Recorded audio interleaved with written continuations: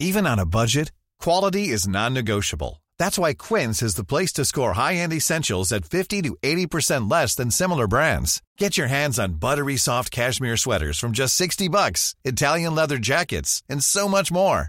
And the best part about Quince, they exclusively partner with factories committed to safe, ethical, and responsible manufacturing. Elevate your style without the elevated price tag with Quince. Go to quince.com/upgrade for free shipping and 365-day returns. Everyone knows therapy is great for solving problems, but getting therapy has its own problems too, like finding the right therapist, fitting into their schedule, and of course, the cost. Well, BetterHelp can solve those problems. It's totally online and built around your schedule. It's surprisingly affordable too. Connect with a credentialed therapist by phone, video, or online chat, all from the comfort of your home. Visit BetterHelp.com to learn more and save 10% on your first month. That's BetterHelp, H-E-L-P. There's never been a faster or easier way to start your weight loss journey than with PlushCare. PlushCare accepts most insurance plans and gives you online access to board-certified physicians who can prescribe FDA-approved weight loss medications like Wegovy and Zepbound for those who qualify. Take charge of your health and speak with a board-certified physician about a weight loss plan that's right for you. Get started today at plushcare.com/weight loss. That's plushcare.com/weight loss. plushcare.com/weight loss. This podcast is made possible by our supporters over on Patreon. If you'd like to support the show and get your own RSS feed with ad-free shows and extra episodes every month, then head over to patreon.com/nerdcaveretro.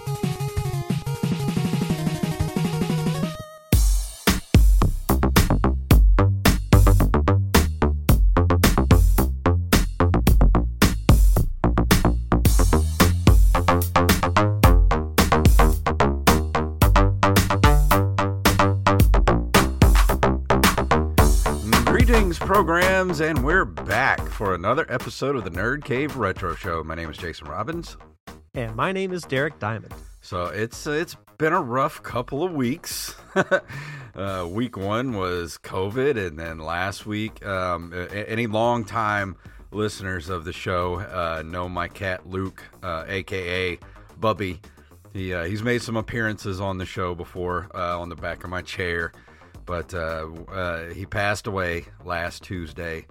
Quietly, I held him as, you know, in his final moments. So got him back, got his ashes back and everything on Friday. And I've got him a little nice little thing in the curio cabinet on the top shelf with a couple of pictures. And they got me a tuft of his hair and put his paw in a little ceramic thing. So he's up there from now on, and I'm really, really sad about it, but, you know, life goes on, I guess.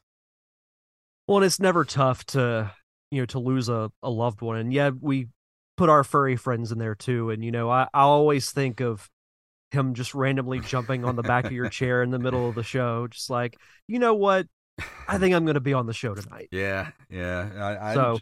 It's so quiet around here without him. Like, he was such a big personality, and, you know, still got Lizzie, but I can tell she's missing him too. So she's sitting right here next to me. She's a little too shy to make appearances, but she's right here next to me.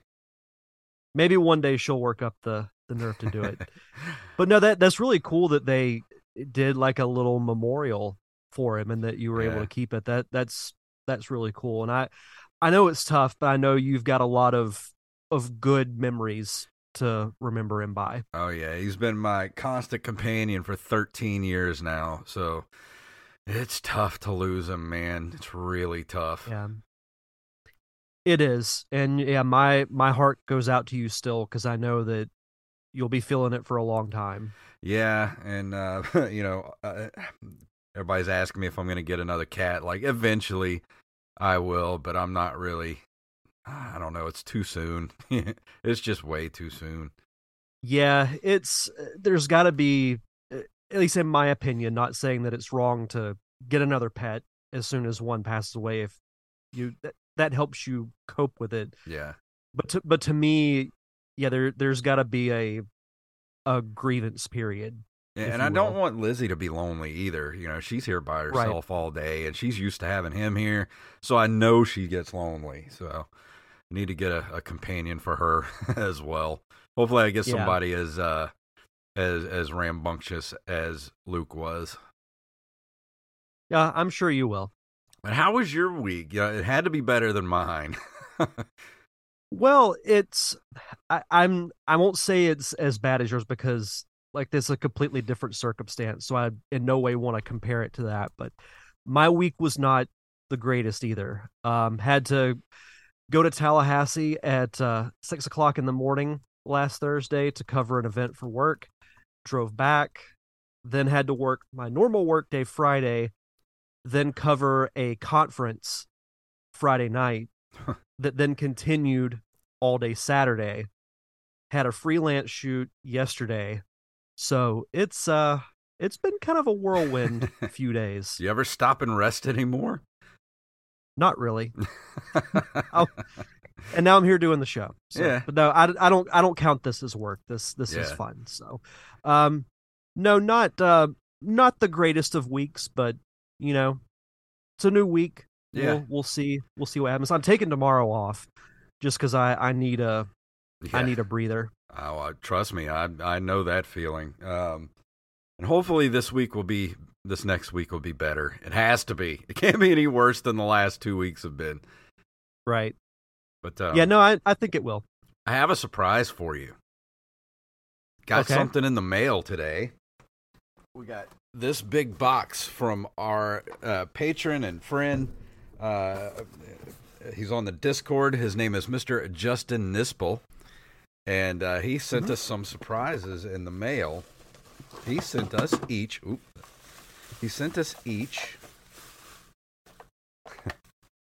Famicom. What? We each have my God. our own Famicom, and we have Rockman 2, and got all the hookups. Let's see, we got I don't know what this is, but it says 501, and it's got like Ninja Turtles and Tiny Toons on it. So I think there's like 500 games on this disc. Wow. And he sent us a note. Let me read the note here. He says, "Hey guys, I was listening to the show one day while I was working on some Nintendo family computers, and I heard you both say you want to add one to your collection, so here you go. I fix and repair old video games and electronics for fun. I buy eBay junk and fix them up to sell so I can buy stuff for my collection, and both of these family computers were non-functional and stained yellow when I got them. Tore them apart, fixed them, cleaned them, and did a process called Retro Bright to remove most of the yellow. Then I scrubbed all the plastic and put them back together. I hope you enjoy also. By the way, the system's channel switch on the back says channel 1 or 2, but in the USA those channels are 95 and 96. I also like to modify old stuff as well. I will be sending you some custom controllers in the near future." So thank you so much. Yeah, thank you so much. That's awesome. That wow. is fantastic. So I'll be dropping yours in the mail this week. You'll be getting it here pretty soon. Let me know how much the shipping is, and I'll Cash App it to you. Don't worry about it. Old Patreon will pay for it. Fair enough. That's what we have it for. But thank you, Justin, for that. That's absolutely. That was incredible. Like I opened the box and I just my jaw hit the floor. It's like, what is this? I need to capture my reaction to that because I was not expecting that at all. That's so cool. But they look brand new. Like he did a number on these things. They're so cool. They look, I can't wait they to look see brand it in new. person. Like they just came out of the package. So I'm excited. Now I get to go down a path of hunting for Famicom games. Yeah, same. I'm gonna set it up where it'll be on display. Yeah, me when too. we do the show. But that brings us to the end of our beginning. And I don't know if we can get better than that. I feel like we should just wrap up the show. I got nowhere to go after that. But we got some news to get to. You want to get to the news? Let's do it.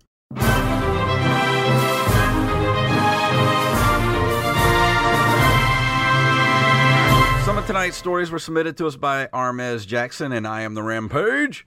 And if you have a story you'd like us to cover, send them to nerdcaveretro@gmail.com. And this first one tonight comes from mynintendonews.com, shining a light on analog, the nostalgic allure of the Pocket Glow, and the evolution of retro gaming. And I'm not going to read the whole thing, but it says, the impact of analog's offerings extends beyond the aesthetic charm and nostalgic appeal of their products. Their commitment to preserving the original gaming experience through FPGA technology has been a notable contribution to the gaming industry. With the Analog Pocket, gamers can relive the classics without the compromises often associated with emulation. The popularity of the Analog Pocket Glow, despite its limited availability, underlines the enduring allure of retro gaming experiences and the enduring impact of classic handheld consoles like the Game Boy. An experience that resonates with the joy and excitement of earlier gaming eras. I really want to get one of these Analog Pockets. I keep talking about it and never do, but I need to get one. I really want to get one too. It just brings back so many great memories of the Game Boy because it looks just like the Game Boy Pocket. Mm-hmm. And it mentions in the article too, it's a blend of modern technology with retro games. Yeah. Which I think is perfect. I really, really want to get one of these at some point. Yeah, me too. I don't know when I'm going to be able to, but I want to get one because it looks amazing. I keep wanting to get one, but every time I get some extra cash, something catastrophic happens with my car. It ends up costing me $1,000. So I don't know when I'm ever going to, I'm going to, you know what? I'm just going to go light my car on fire and get the insurance money, and then maybe I'll have some money to buy an Analog Pocket. I don't want to say that crossed my mind as an idea, but I wasn't going to bring it up. I'll cut this out of the episode so the insurance people can't come after me. But yeah, I want to get one of these. They look really, really cool. Yeah. Also from mynintendonews.com, this is a rumor. An apparent Sega America leak seems to confirm new Sonic for 2024 and Superstars DLC. A presentation has seemingly leaked from Sega America and has since been deleted from a file hosting service. It suggests Sonic fans will get a new Sonic the Hedgehog game next year. The presentation, which revolves around the Sonic franchise, also states that the spiky blue hedgehog is the most popular game character in America. That's a debate. We could do a whole podcast on that. Some of the other things mentioned in the leak include a new Sonic mobile game and planned DLC for Superstars on an unspecified date, which I believe that comes out this week, along with Super Mario Wonder. Yeah. But anyway, the rumors are, and I'll go through these quickly. We've got the Knuckles TV spinoff coming out early next year. Season 3 of Sonic Prime also coming out early next year. New mobile game in the spring of next year. Sonic Superstars DLC. Prologue for new game, most likely animated short or a comic. New game holiday 2024. And of course, we have Sonic the Hedgehog 3, the movie, for December of 2024. I think it makes the most sense if they're going to put out a new Sonic game next year to put it out around the time the movie comes out, because interest is already going to be high because you're going to have the marketing with the commercials and the trailers and everything. If it's true, I think it makes perfect sense. Yeah, because they really missed out by not capitalizing on the popularity of the first Sonic movie. And to be fair, nobody knew that movie was going to do what it did, but they should have been on it a little bit faster than they were. Like, this stuff should have been coming out 2 years ago. Yeah. Or, I mean, even, in 2021 when Sonic was turning 30. Mm-hmm. It would have been make it the year of Sonic. Yeah, exactly. But better late than never. I'm actually really interested in the Knuckles spin-off series. People haven't been talking about it for a while, but I know that I want to say they did wrap filming on it before the strike started, so we should still be getting it, on time. Yeah. So, I love the universe that they've built with those two movies, so I'm excited to see more. Oh, me too. I still got to get part 2 on DVD or Blu-ray. Best Buy is about to stop selling physical media. That's so stupid. I love physical media. I'm gonna be a physical media person till the day I die. I mean, I get some stuff on digital, but for the most part, I'm probably 90%. I like hard copies of everything. Well, yeah, because what if your internet goes down Exactly. and you want to watch something? Nobody's ever gonna take my VHS tapes away from me. When the grid goes down, I'll be king, baby. This is a big story over the last week. It's official. Microsoft has bought Activision Blizzard for $69 billion. Nice. Microsoft has announced its $69 billion purchase of Activision Blizzard, bringing Call of Duty and more into the Xbox fold. Xbox boss Phil Spencer said work has now begun bringing Activision Blizzard games to Game Pass, although he has stopped short of name-checking any titles. Today we start the work to bring beloved Activision Blizzard and King franchises to Game Pass and other platforms. We'll share more about when you can expect to play in the coming months. We know that you're excited, and we are too. So what do you think? Do you think they're going to come out with a console version of World of Warcraft at some point? I don't know. I never thought I would see the day that would be a possibility. They could. I personally would not, though they would make some good money if they did. Yes. So it would be a smart business sense if they did that. This is, we've been talking about this for a long time, and now all of a sudden they just like, oh, it's official. This is a huge move for Microsoft, and I really want to get Game Pass. Yeah. I mean, the thing is, a lot of Blizzard stuff really doesn't translate well to console, like World of Warcraft. I mean, you got Diablo. The Diablo games that do, they work really well on consoles, but I mean, are they going to bring it over like Hearthstone? Are they going to do, are they going to bring back Heroes of the Storm that they kind of, brushed under the rug a couple of years ago? Like, what really are they going to bring over from Blizzard that's going to work on consoles? Well, that's part of the excitement, though, is to see what they're going to do now that it's official. Like, we're talking about how is it going to transfer over? Yeah. There's a good chance we're going to find out. It might work, it might not, but I think there's a lot of money to be made with that. Yeah, definitely. I mean, they have to make their money back for $69 billion. That's a lot of money to make back, to have to make back. Yeah, I think they will. I would be a little surprised if they don't. Yeah, we'll see what happens. We'll see what happens. And last but not least, from Variety, Mario's new voice actor announced by Nintendo after Charles Martinet's departure. The gaming company announced this past Friday that voice actor Kevin Afghani is the voice of Mario and Luigi in the upcoming Super Mario Bros. Wonder, a new Mario platforming game available on Nintendo Switch on October 20th. Afghani's credits as listed on IMDb include playing Raditz in Dragon Ball R&R and Arnold in Genshin Impact. According to his website, Afghani is based in Los Angeles and pursued a career in voice acting due to his absolute love for animation and video games. Nintendo declined to comment on whether he would be voicing Mario and Luigi in future titles beyond Super Mario Bros. Wonder.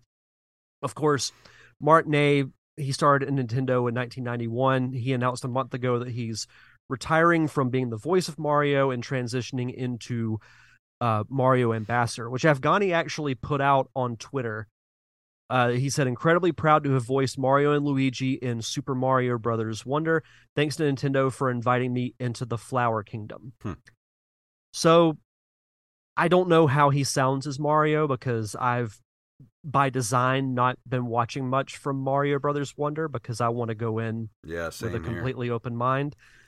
So I think it's a really big opportunity for him. I don't know if I'd want that pressure replacing a legend like Martinet, who's been the voice of Mario since really he's had a voice. But, good for him. That's really, really cool. I'm just wondering if he's going to make it into more of a Chris Pratt-ish type of voice now, or if he's going to kind of stay with the Charles Martinet style of, woohoo, and all that kind of stuff. not really saying anything, but just making more exclamations. I would think they would keep it in the Martinet avenue. I mean, maybe they'll gradually add in more voice acting. But if you think about it, other than the sounds, Mario hasn't really had like a conversational type of voice. Yeah. I just maybe they'll Chris Pratt. phase into that, but I wouldn't just jump right into, like Mario Brothers movie level of dialogue. Yeah. Well, I was saying, I'm just glad it's not Chris Pratt. Well, yeah, he'd be a little too pricey. Yeah, a little bit. I think. But yeah, there's a lot of Mario stuff coming out too. We've got the Mario Wonder coming out this week. We've got the Princess Peach game. Next month we've got the remastered Mario RPG. So I can't wait to play that. I know. I'm gonna get it day one, and I cannot wait to dive back into that game. It is so good. I can't wait for you to experience it for the first time. I know. I mean, I played it a little bit, but I just did not get very far into it. So I'm really looking forward to playing that. I'm in the mood. I think it'll be worth doing a review on. Absolutely. For this here podcast. Yep, that might be a Christmas time review of that. Yeah. But now it is time for This Month in Video Game History.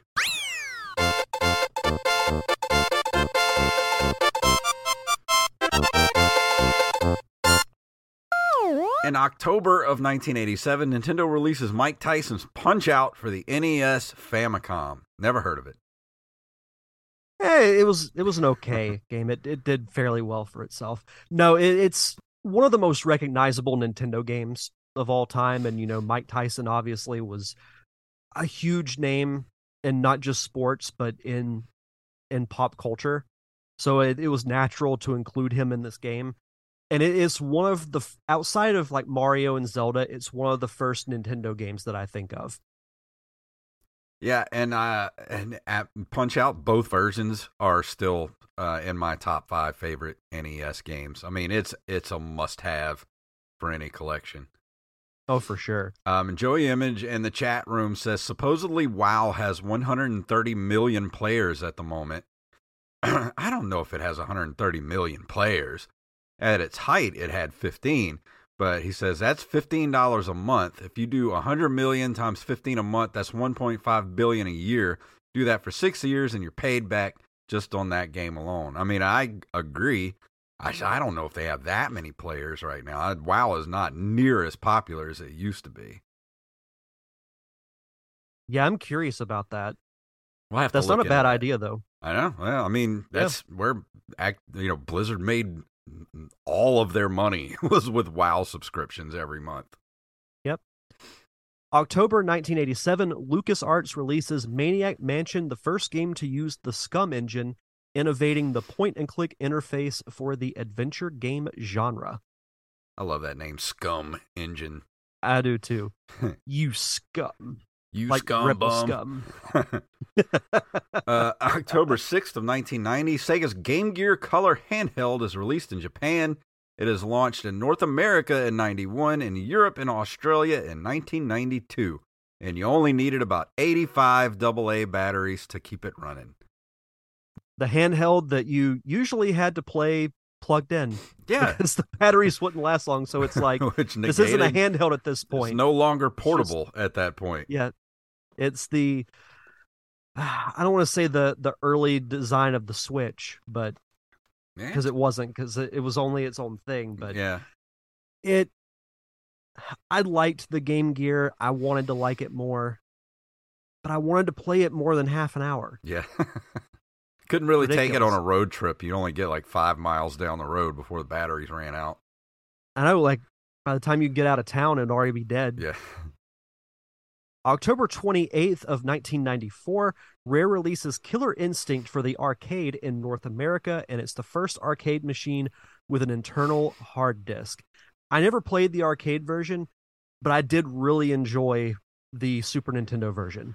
They used to do Killer Instinct tournaments at the local arcade in the mall, or Aladdin's Castle. And I tried to do it once one Saturday. They used to do it every Saturday. They did Killer Instinct. And I entered one time. I didn't even get past the first round because this little Vietnamese kid who could barely see over the thing, he's like playing like this, just completely whipped my ass and about 5 other people behind me waiting. I'm like, this kid can't even see over the thing. He's whipping everybody up in here. He's like Donnie Yen's character in Rogue One. Yeah. He can't see, but he's like the biggest badass in the arcade. Yep. Let's see. October 26th of 2000, the PlayStation 2 is released in North America. What a console. I know. It has to be up there as far as like the longest running consoles of all time. And also makes for an excellent DVD player. I'm surprised they still don't sell PS2s brand new. Yeah, like I said, you could use it as a DVD player. Yeah. For anything else. No, I love the PS2. There were a lot of great games for it. It was really like, and that, I get why Nintendo doesn't want to have like Blu-ray or DVD accessibility. But it's so nice to have. Yeah. Yeah, I mean, you would have sold more units had the Wii played DVDs. Yeah. I mean, I 100% agree with that. But they would have only topped out at like, wasn't the Wii can only do like 720p, I think. Oh, I don't even think it was that, because the Wii wasn't in high definition. Oh, it wasn't? So it was only like, just regular definition. Yeah, I don't know. They're always DVDs, behind. Regular DVDs aren't high def anyway. Yeah, I think they're only like, most that they go is like 480p or something like that, 480i or whatever it's called. That's why, like, for the longest time, when I was filming weddings on a more regular basis, and I could tell the couple, like, yeah, I could give you a DVD, but it's not going to be in high def, or I could give you this cheap thumb drive that has your video in crisp high definition on it.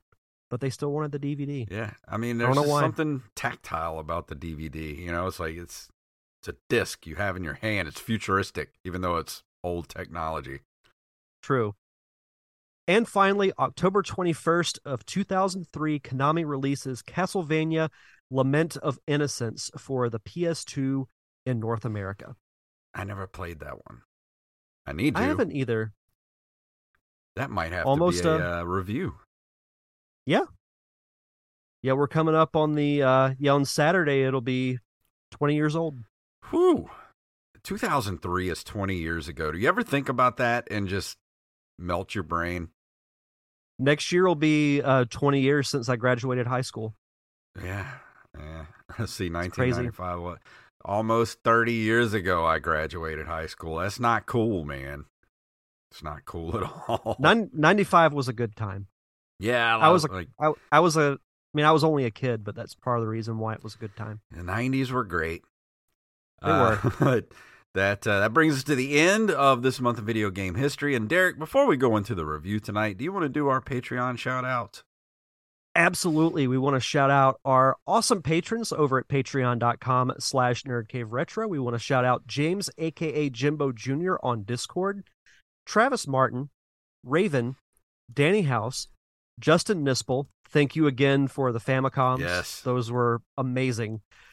John West, Daniel Salmon, Mr. B-Rez Coffee himself, Mike Eveland, Tyler Watson, AxeBlade07, Armez Jackson, Carlos Longoria, a.k.a. I Am the Rampage, Steph Sargent Sketch, Gus and Penny, Matthew Salmon, Mr. Joey Image, and, of course, Mama Diamond herself, Donna Diamond. Thank you all so much for your continued contributions and keeping the lights on for us here on the Nerd Cave Retro podcast. For as little as $1 a month, you get early access to our bonus episodes, which are usually commentary tracks, and we've got a special one planned for October. We all love our Halloween films. We've been actually talking about the Halloween movie franchise. Do we want to reveal what it is, or do we want to save it as a surprise? No, let's go ahead and tell everybody. We usually have Mr. Joey Image, who's in the chat room right now. He comes in and joins us every October for our extra episode. So he's going to be joining us again this year with me, Derek, and Mr. Wally Phelps. And Derek, tell them what we're watching. We are watching the original Scream movie, which I cannot wait because it's that and the original Halloween are my 1A and 1B. Mm-hmm. I love the Scream franchise, minus one of the movies. I actually think they're all really good. So I'm really excited to watch it and discuss it with you guys. Yeah, we're going to be recording that on the 29th. So as soon as we're done with it, I'm going to release it to Patreon. So if you want to get that as soon as it drops, go join our Patreon. And tell them again where that Patreon's at.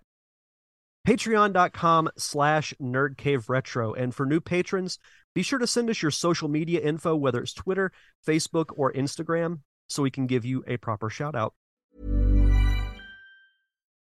Millions of people have lost weight with personalized plans from Noom. Like Evan, who can't stand salads and still lost 50 pounds. Salads generally for most people are the easy button, right? For me, that wasn't an option. I never really was a salad guy. That's just not who I am. But Noom worked for me. Get your personalized plan today at Noom.com. Real Noom user compensated to provide their story. In 4 weeks, the typical Noom user can expect to lose 1 to 2 pounds per week. Individual results may vary.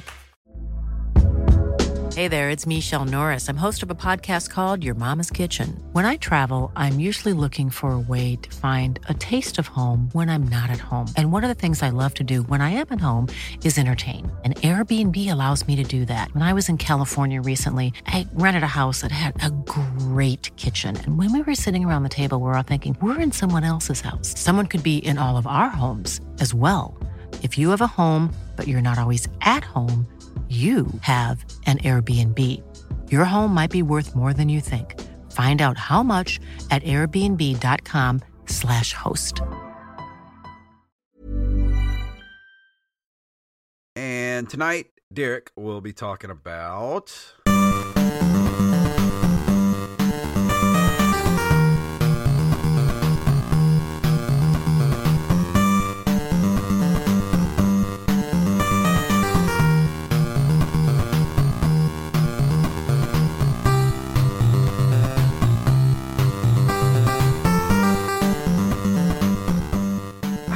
whether I like the music or I don't like it. I can't really tell. You know, I was thinking the same thing as I was playing through the game. Yeah. Because music is something that I'm usually immediately drawn to when it comes to retro games.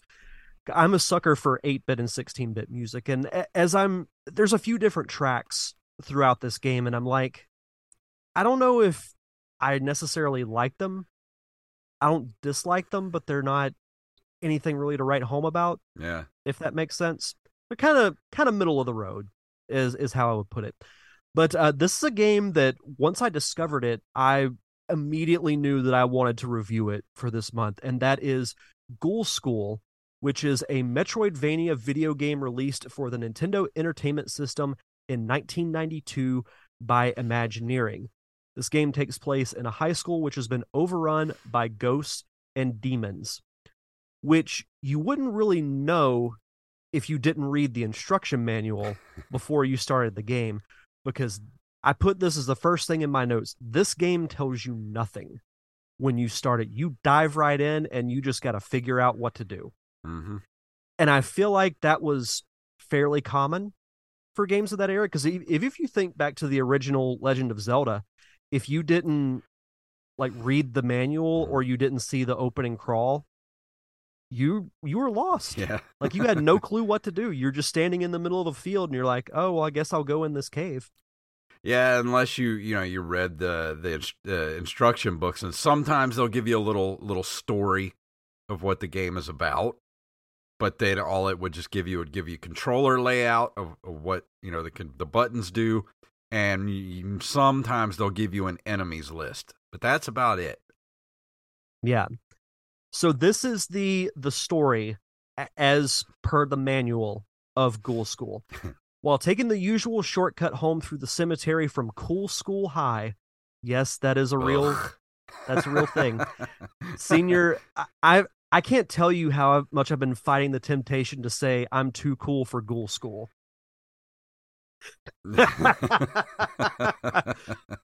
I didn't technically use it. I've just said I was fighting the temptation. Senior Spike O'Hara found a strange glowing skull. He put it in his backpack to show to his anatomy teacher the next day. Which As you do when Halloween you come Eve. across a freaking random skull. Like, I'm going to put this in my backpack and bring it to school. Yeah, I'm going to show it to my anatomy teacher. I'm not going to take it to the police. When Dr. Femur, yes, Dr. Femur, wanted to keep the skull for a special study, Spike was concerned because it appeared that the skull was bigger than it was the day before. Little did anyone know that the skull had begun transmitting its message to the realm of the dead. The ghouls had begun their assault. So basically, ghosts and demons take over this high school, and you, as Spike O'Hara, have to defeat them all and also save the head cheerleader that he has a crush on. Of course. Yeah, because there has to be the damsel in distress. I'm sorry, but if there were in my high school and there were ghosts and demons and goblins taking over the school, I'm not going to defend it. I would not have defended the school. I would have just went on home, be like, well, no more school. Yeah, I feel like I would have just fled like everyone else should have, instead of getting transformed into, zombies and demons and bats and whatnot. But it is what it is. Oh, so basically, tell them the name of the cheerleader. I just read this and wanted to vomit. Yeah, it's Samantha, which happens to be my wife's name. No, the last name. Samantha Pom Pom. Oh, Pom Pom. Why? And you thought my jokes were bad. But so anyway, as far as, like getting into the game itself, when I read the description of like the gameplay and whatnot, I figured this would be something that I would enjoy. It does play in the style of like Metroidvania, which is like a hybrid of Metroid Castlevania, meaning that it's non-linear and you have to do a lot of backtracking, because like in Metroid, you have to find weapons that, will help you get past a certain point that you can't if you don't have said weapon. So like you have these shoes with springs on them, and when you wear them, you can jump higher. So there's certain areas that you can't get to unless you use those. But I feel like there's a drawback for every single weapon or upgrade that you get in this game. So with the spring shoes, for example, yeah, you can jump higher, but you're also taller. So you're more likely to get hit by bats and other flying enemies. A lot of the weapons, and I put this in my notes too, suck. Like they really... So you start out with a baseball bat. The next weapon you find, just take a wild guess as to what the next weapon is. Well, let's see. You start off with a bat, and then maybe crowbar? No? Nope. A shoe. You're kind of close. Really? It's... So one of the first areas you go in is like the shower area, like next to the gym, and you find a towel that you use as a whip. Really? Yes. And I'm like, somebody on the development team had to be a jock in order to put that in, because there's no other way that any like rational minded person would think, oh, like, what are you going to do? Just like do the trick where you like roll it up into like a thin piece of towel or whatever and like flick it like a whip. Like that sounds like such a jock thing to do. Yeah. I mean, so I'm already getting mad at this game because it's giving me PTSD for school. So how did you come across this game? Because I had never heard of this game either, and randomly came across a review of it on YouTube not too long ago. And I watched the review, and I don't remember who it was from. I don't think it was like AVGN or anything. It was just some random retro gaming, YouTube channel. and they were talking about this game, and even after watching that, I still don't remember much of what I saw. Like, it just did not look appealing. I remember it not looking appealing at all. Well, the way I came across it was we were coming up on October, and I was trying to think of stuff to review because I haven't played nearly as many horror or Halloween themed games as you have.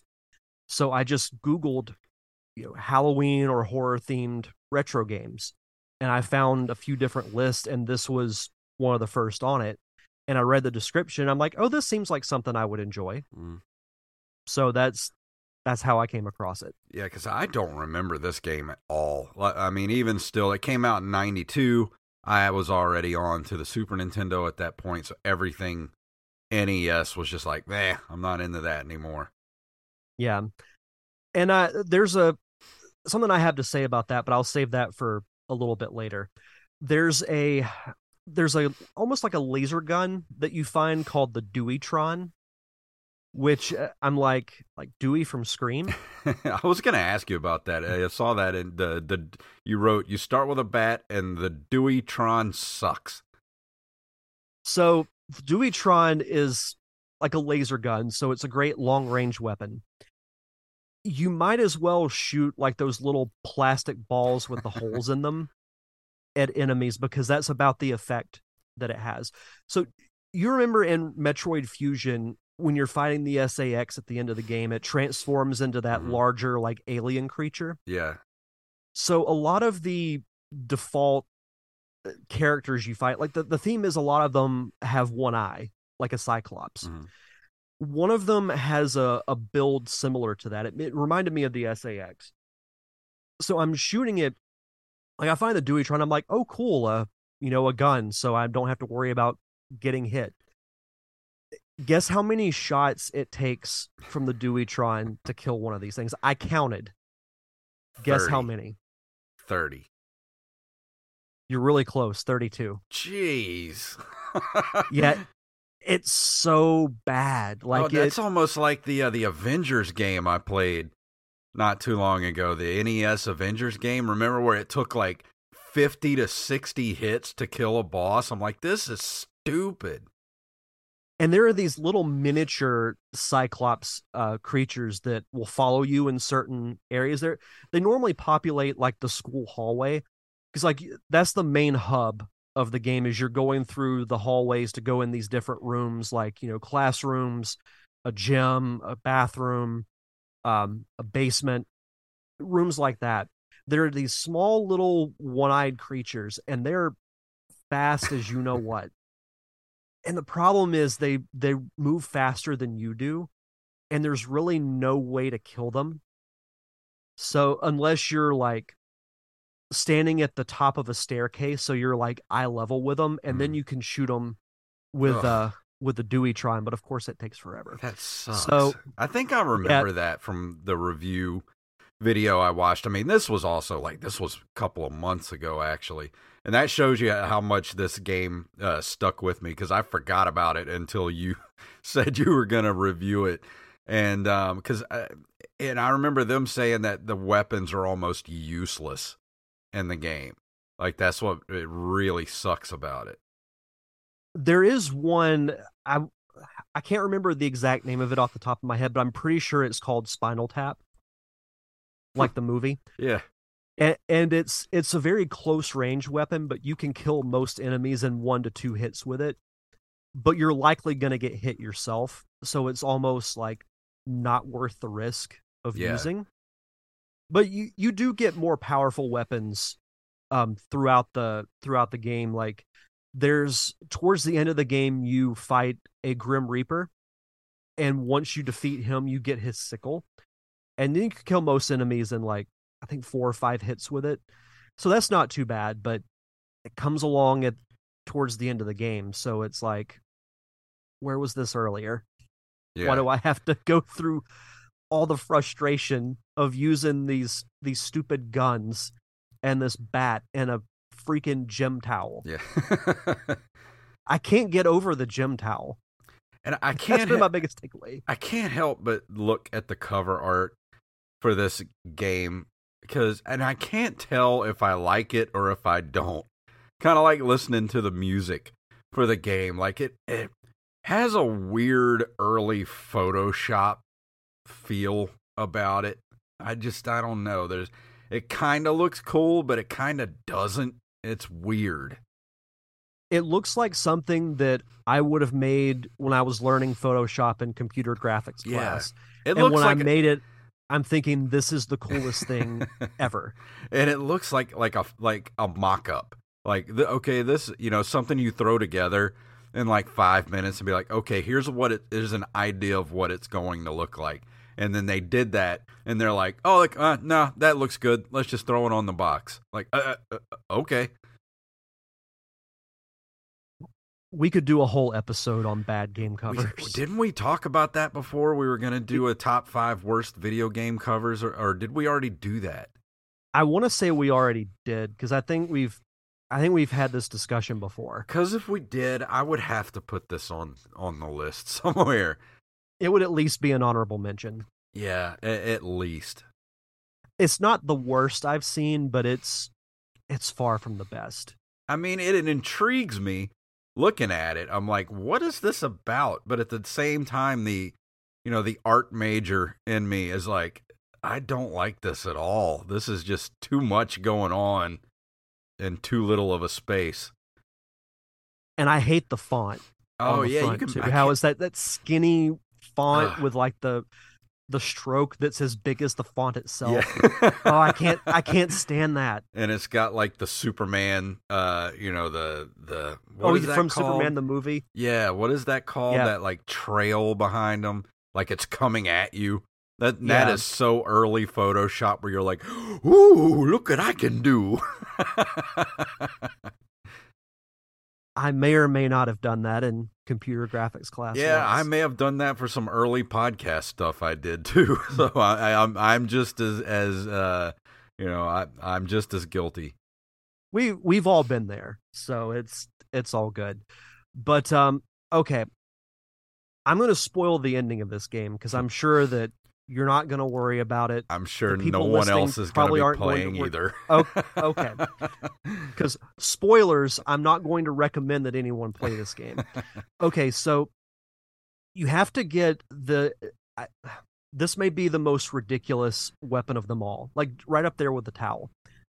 You get embalming fluid that you have to have in order to rescue Samantha Pom Pom from the leader of the zombie.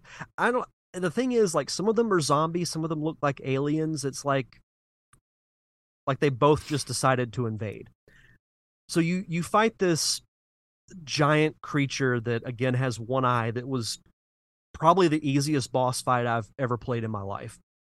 And then Samantha is trapped in this like trap door type thing, and you have to throw the embalming fluid on the door in order to open it and rescue her. Okay.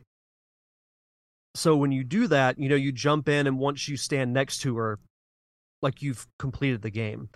And then there's a cutscene where they're standing outside the school, and it's being transformed, back into the normal high school, and you've got like the ghost kind of evaporating out of the air and whatnot, and the school transforms back to normal.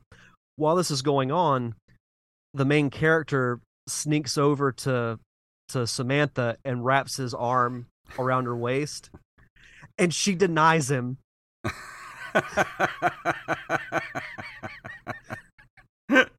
And I'm like, I would have thrown your ass back in the school. I would have thrown you back in the trap door. See, that's why you don't save the school. Don't save the cheerleader, because you're just going to get rejected. So just go home.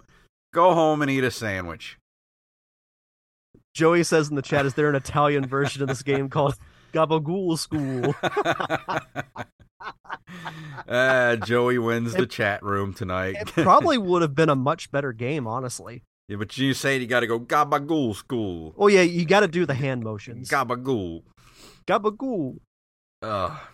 That's okay. Awful. What a horrible ending to the game. I didn't like the game anyway, but it wasn't that long, so I'm like, I'll be able to beat it. And I did, so I'm like, okay, I can give a full review of it. And I'm like, you go through all this trouble, you fight all these zombies and aliens and all this stuff just to get rejected. And she just steps over to the right, and I'm like, man, poor guy.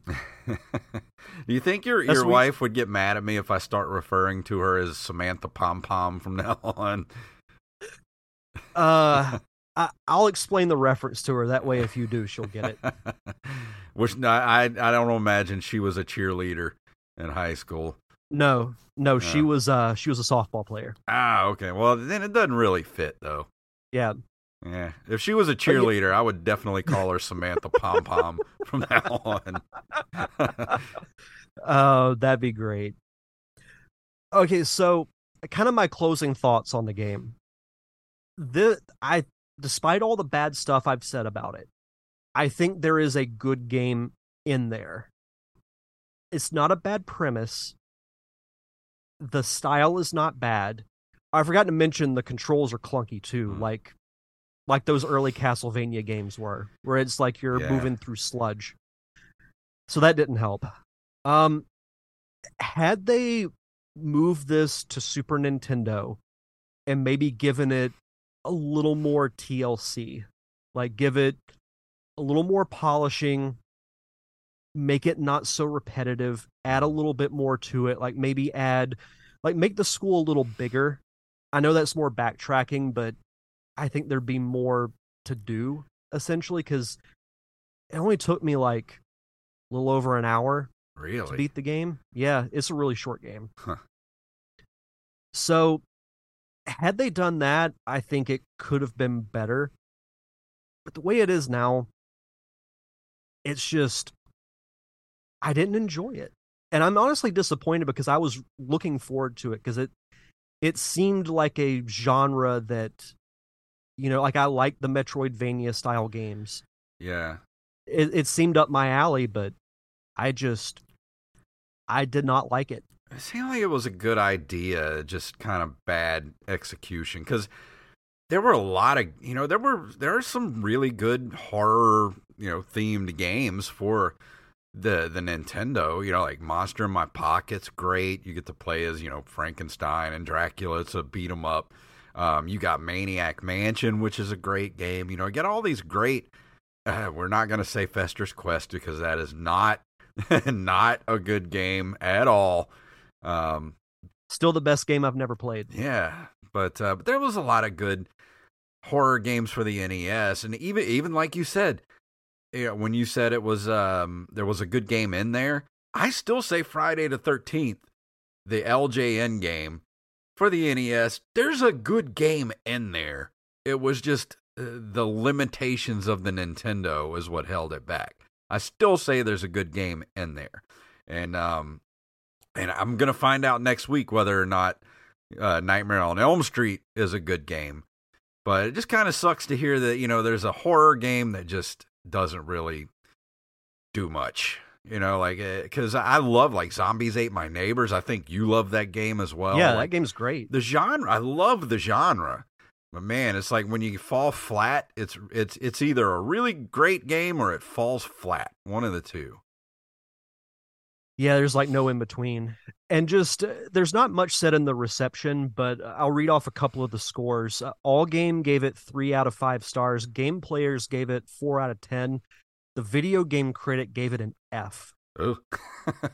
So I'm going to say for me, there are elements that I like about it, but I just think the execution was pretty poor. Yeah. So I'm going to give this game, I want to say a 2 because that's way too low.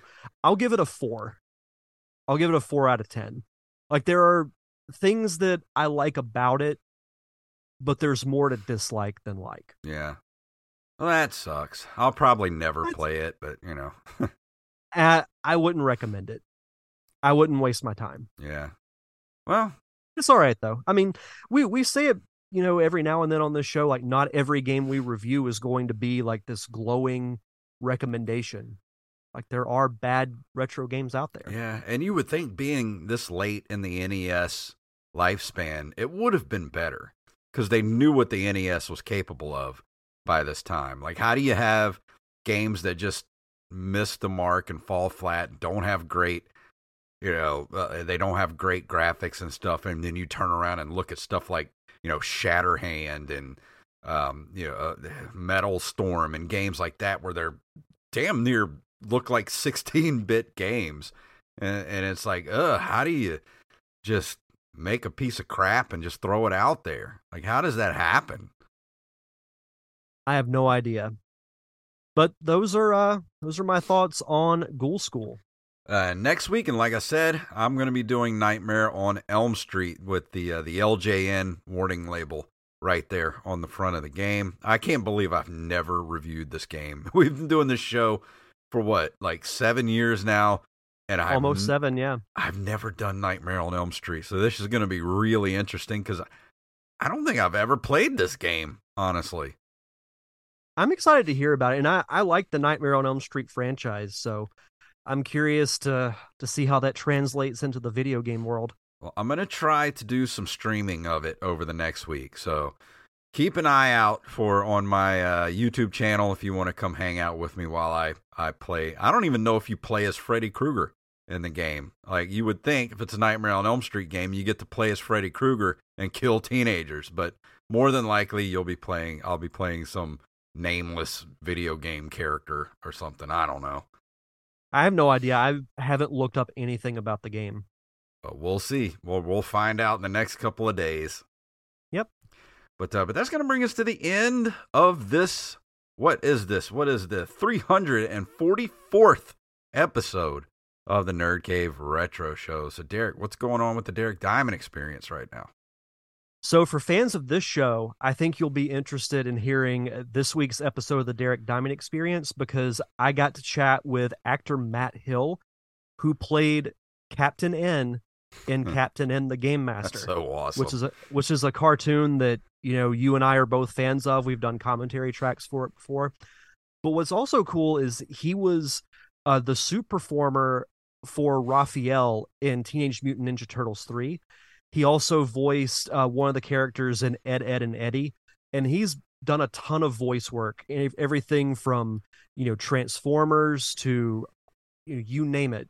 He's been acting for over 30 years, so told a really fantastic story, great personality. He was great to talk to, so you can check that out at linktree.com/DDiamondPodcast. That links you to everything from social media to YouTube channel. Everything Derek Diamond Experience related is in one location. And I want to let everybody know too, if you listen to the show on Spotify, or I don't know how you're going to hear this right now if you're on Spotify, but for some reason the RSS feed didn't redirect correctly when I moved to Acast. So I thought I'd fixed it earlier this week. And what happened was it created a whole new Nerd Cave Retro page. So I had to go back to Spotify for podcasters and tell them what happened. Hopefully they have it fixed now to where our old page and feed will have the episodes now. So if you're following that page, it will work within the next 24 hours, I hope. So sorry about all the confusion with Spotify. I'm just trying to get everything. Spotify is not making it easy for us to move off of their platform. They're just not, they're angry with us, I think. I'm not worried about them. But hopefully the feed will be fixed within the next 24 hours, and we'll see what happens. So thanks, Spotify. And as far as the Open Micers podcast tonight, we're going to be talking, this week's episode, we're going to be talking to comedian Andrew Rudick, who is a nationally touring comedian, stand-up, and he's got his own comedy albums out. He's been on, he's been on the Bob and Tom National Radio Show. He's a regular on there, so go check it out. We're going to be talking to him later tonight. Go follow the Open Micers podcast at Open Micers on Twitter and Instagram. And Derek, I think that's everything. I think so. Well, let's go ahead and walk out the door. If you want to email us, you can email us at nerdcaveretro@gmail.com. Nerdcaveretro.com is our brand new updated link tree that includes Facebook, Twitter, Instagram, Patreon, merch shop, and we got Cash App and PayPal on there too if you want to send us a little something. If you don't want to be a patron, you want to send us some money to keep us going, you can do it that way with Cash App and PayPal. NCR merch is where you can go to get t-shirts, hats, stickers, magnets, bags, mugs, whatever your nerdy little heart desires. Follow us on social media at NerdCaveRetro, at JFunktastic, and at Derek_Diamond. And of course, please leave us a review and or a 5-star rating on all podcasting platforms. So Derek, please tell them what it's all about. Gabagool. It's the Ghoul School.